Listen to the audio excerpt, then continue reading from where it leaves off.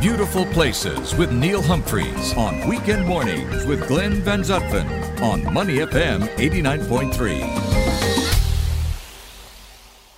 You're listening to Money FM. Joining me in the studio, Neil Humphreys, and also a special guest today, Jonathan Koh, who's the Assistant Manager of Partnerships and Marketing for Singapore River One. Our beautiful place today, Neil, is the Singapore River, but there's actually more than one. Well, there's lots of rivers in Singapore, but I'm going to focus primarily on the Singapore River. Okay. So we're talking about from Robinson Quay all the way up to Marina Reservoir. Previously, of course, it led out to the Singapore Straits before we built the Marina Barrage Dam. Yes, I thought let's do the Singapore River in celebration of the upcoming Singapore River Festival. It has changed so much over the decades. Yes and no. Yes and no. It has changed, and I'll touch on the changes. But when I wrote one of my recent books, picking out 50 places that I love about Singapore for SG50, one of them was the rivers, just the rivers. Yeah. And the publisher was, no, you have to be more specific, like a tactile thing that you can touch and feel. No, I said the rivers. Without the rivers, there is no Singapore. And the Singapore River specifically is a beautiful place. I mean, for example, there's a recent bicentennial exhibition at Fort Canning, which I recommend everybody to go and see. I've been there. I've talked about it on this show. It focuses quite heavily on the Singapore River system and Singapore River specifically because there is no Singapore. Singapore River is Singapore. We all have a connection to the river, a very specific connection to the river. Myself, my second night in Singapore back in 1996, my Singaporean Chinese friends, when I first arrived, they took me to Boat Quay. Very expatty kind of thing to do, but it was more about the river, the view. So my first memory, I hadn't been in Singapore for more than 24 hours then, was of the Singapore River, and it was spectacular. Yeah. The backdrop and the old shop houses that had been renovated that used to serve as wharfs and warehouses and so on, and had essentially been there for the best part of 100, 150 years. So ironically, even though the Singapore River is one of the most modern, futuristic skyscapes in Singapore because of the skyscrapers, it's also one of the most historic because if you look lower, you've got a view that is not that dissimilar to 100 years ago. So that's my first memory of the Singapore River. What's yours? 1989, when I came here, late 1989, I was staying at the Pan Pacific Hotel. I was living in Tokyo at the time, and I had to do what we call a visa run, which is I had to get out of the country, out of Japan every 3 months, and get my visa renewed. So I came here, staying at the Pan Pacific Hotel, which at that point in time, I had to complain one night because my room was on the backside, the side that faces Suntec City, and it was still being built. Yes. And they were building round the clock, nonstop, and it was so noisy. So I complained enough that they moved me to the other side, which actually had the view of what's now Marina Bay. But the first night we were in town, I came with a friend, and we went in like you did into Boat Quay. Yep. Had some seafood. Had the touts, calling us into their restaurants, and have been going ever since, obviously. But more recently, I am a big fan of Gardens by the Bay East. Yes, because that's near where I live, and I take the kids there. I go cycling there across the barrage. So that whole area now for me is the heart of my Singapore River, experience. It's still the heart of Singapore because, I get rather nostalgic, and I have a soft spot for the Raffles statue on the other side because that is as close as historians can be to where they think he initially landed on the mainland. He actually docked offshore at St. John's Island. Sure. And of course, I've played Stanford Raffles in a movie. I don't mention that every week. I do.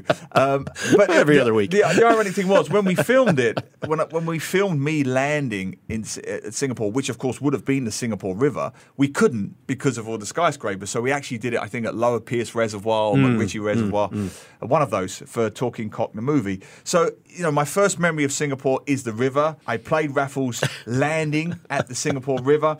But it's a joke, but also it's a serious point in the sense that we all have a direct connection for the last 200 years, from when it was a fishing village known as Temasek, its role as a trading port under the British Empire. If Singapore didn't have the Singapore River, leading into its deep sea port, Raffles wouldn't have took that island. He wouldn't have got his credit card out and say, I'm having this one, and his opium in Singapore, in that famous drug deal that he did to get the Singapore colony.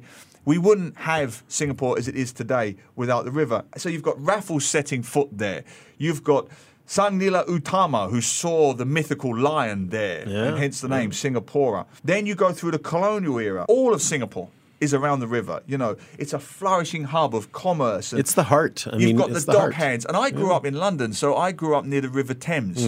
The great cities of the world have to be on a river that ultimately lead out to the sea. That's how you get empires. That's why, whether it's London or whether it's Paris or New York with the Hudson. Mumbai or any place, you have to have rivers that lead out to a sea to be a flourishing trading port. So one of my favourite Singaporean movies, 1979, Saint Jack, based on the Paul Theroux novel.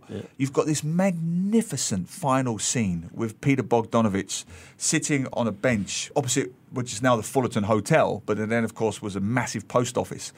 And this, the director, Peter Bogdanovich, does this beautiful 360 panoramic view. And you see all the sampans and the warehouses and the offloading and the loading. It's just a buzz of noise and activity. It's just a hive of activity. That has never changed. So yes, most of the sampans have gone and the flotillas of boats have moved away. And it's much cleaner, I might add. Much cleaner. Well, that's the next point. 1977, I think it was, Lee Kuan Yew kicked off the Clean the River campaign. Huge success. So it's always been a flourishing trading port. Now it's a flourishing nightlife destination, daytime destination for families. But the fascinating thing to me is, apart from the historical element, it's still playing a vital role for Singapore. And remember, it's only about 3.2 kilometres long from Robertson Quay up to Marina Reservoir. But the day they dammed Marina Barrage, Singapore River literally gives life back to Singapore again because it becomes part of our water supply,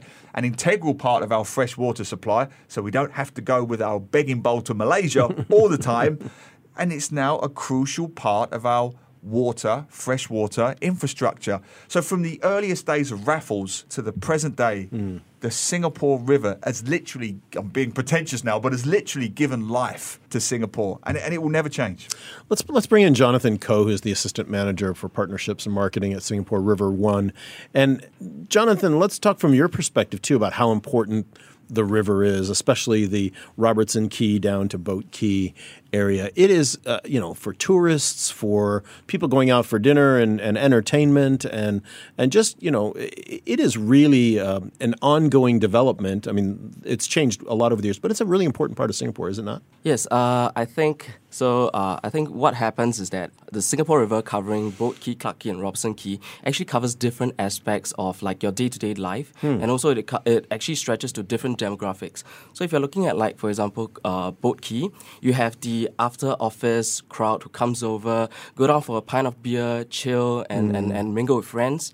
And then you have the Clarke Quay, where it's the famous nightlife, where young working adults spend their party time over at Clarke Quay. And they have all the different experiences there growing up. Then you have when we're all settled down, we have our families, you can actually head down to Robertson Quay, where you can have your weekend chills, you can bring down your pets. You have a lot of pet-friendly cafes around there. So it's like a whole dynamic river that really encapsulates the different life stages of Singaporeans. And at different stages of Singapore history. Because as you mentioned, you've got the nightlife and the cafes and the bars and a great theatre, of course, SRT at Robertson Quay there, puts on a lot of great productions.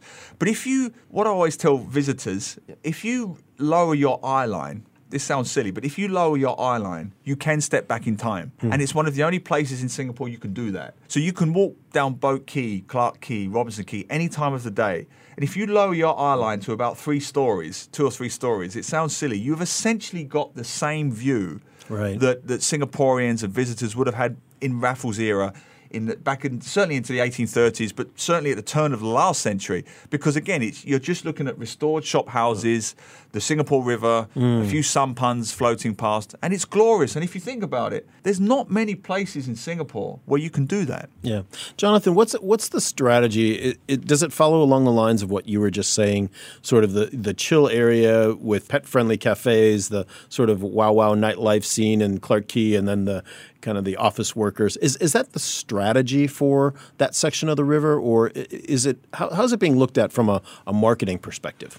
I think what I've described is actually the inherent vibes of the different keys. But of course, within different keys itself, you still have like various aspects. It's not just specific to one demographic. They are also looking for family-friendly programs. Like within Clarke Quay, you have Clarke Quay Central, where it's a family-centric malls. You have the fashion and retail side of things. You have the cafes. So I wouldn't say it is a strategy, but it's more of just the vibe that Singaporeans have created and sort of attracted towards the different keys. Yeah. Great. No, I love the place. I mean, what is your favourite? We'll talk more about your River Festival later, but what is, as a beautiful place, what is your favourite elements of the river? I think I'm... As a much younger Singaporean, yes. Surprisingly, I am actually... So I'm 30, and I'm actually gearing towards Robertson Quay because I do yogas there. Oh, I have staycations there with my wife. Every now and then, we are still waiting for our house. And then I think the weekend brunches are my favourite because we'll get friends who bring in our pets, and then we just chill, have a great meal, and we'll chat to about 3 to 4 p.m. It's a splendid weekend spent at Robertson Quay. So I think that is one place that holds dear to me. Yeah, that's great. Yeah. And I think that is a very unique experience because you have the residential areas, you have the cafes, and then you also have the hotels all in one small key. What would be yours, Glenn? What would be yours? You know, the old Gallery Hotel, which do. is now the Intercontinental, we happen to be members of the 1880 Club there, so we spend quite a bit of time there. But at the old Gallery, on the ground floor, they used to have a restaurant that faced the river. And my wife and I used to go there with our daughter at the time. Now we have a daughter and a son, but we would go there for our Sunday brunch as well. And there was just something so nice, you know, go there at 11 in the morning on a Sunday or 10:30.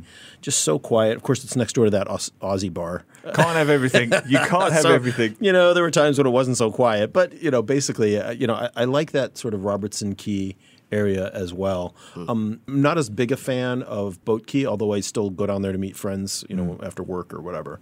But I like the Robertson Quay end better. Well, my thing is, as I say, I grew up in London, and I do have this lifelong fixation with both water and bridges. I love bridges. I grew, you know, Tower Bridge, San Francisco, Sydney Harbour. I love bridges. And the thing about that area, you've got the Anderson Bridge, the Elgin Bridge, the Kavanagh Bridge. They're all still there. They haven't, which is very unusual for Singapore, that we haven't knocked it down and built a better bridge, a more efficient bridge, a more utilitarian bridge.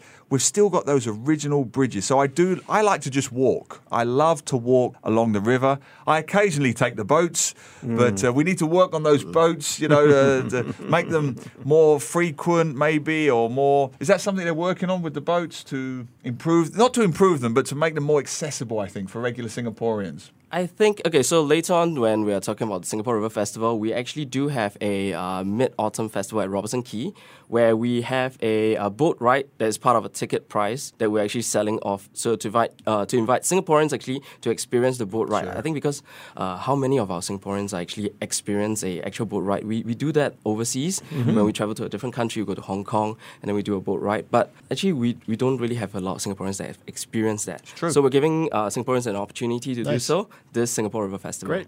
Jonathan Koh, who is the assistant manager at Singapore River One, Neil Humphreys, our Beautiful Places segment, the Singapore River, here on Money FM.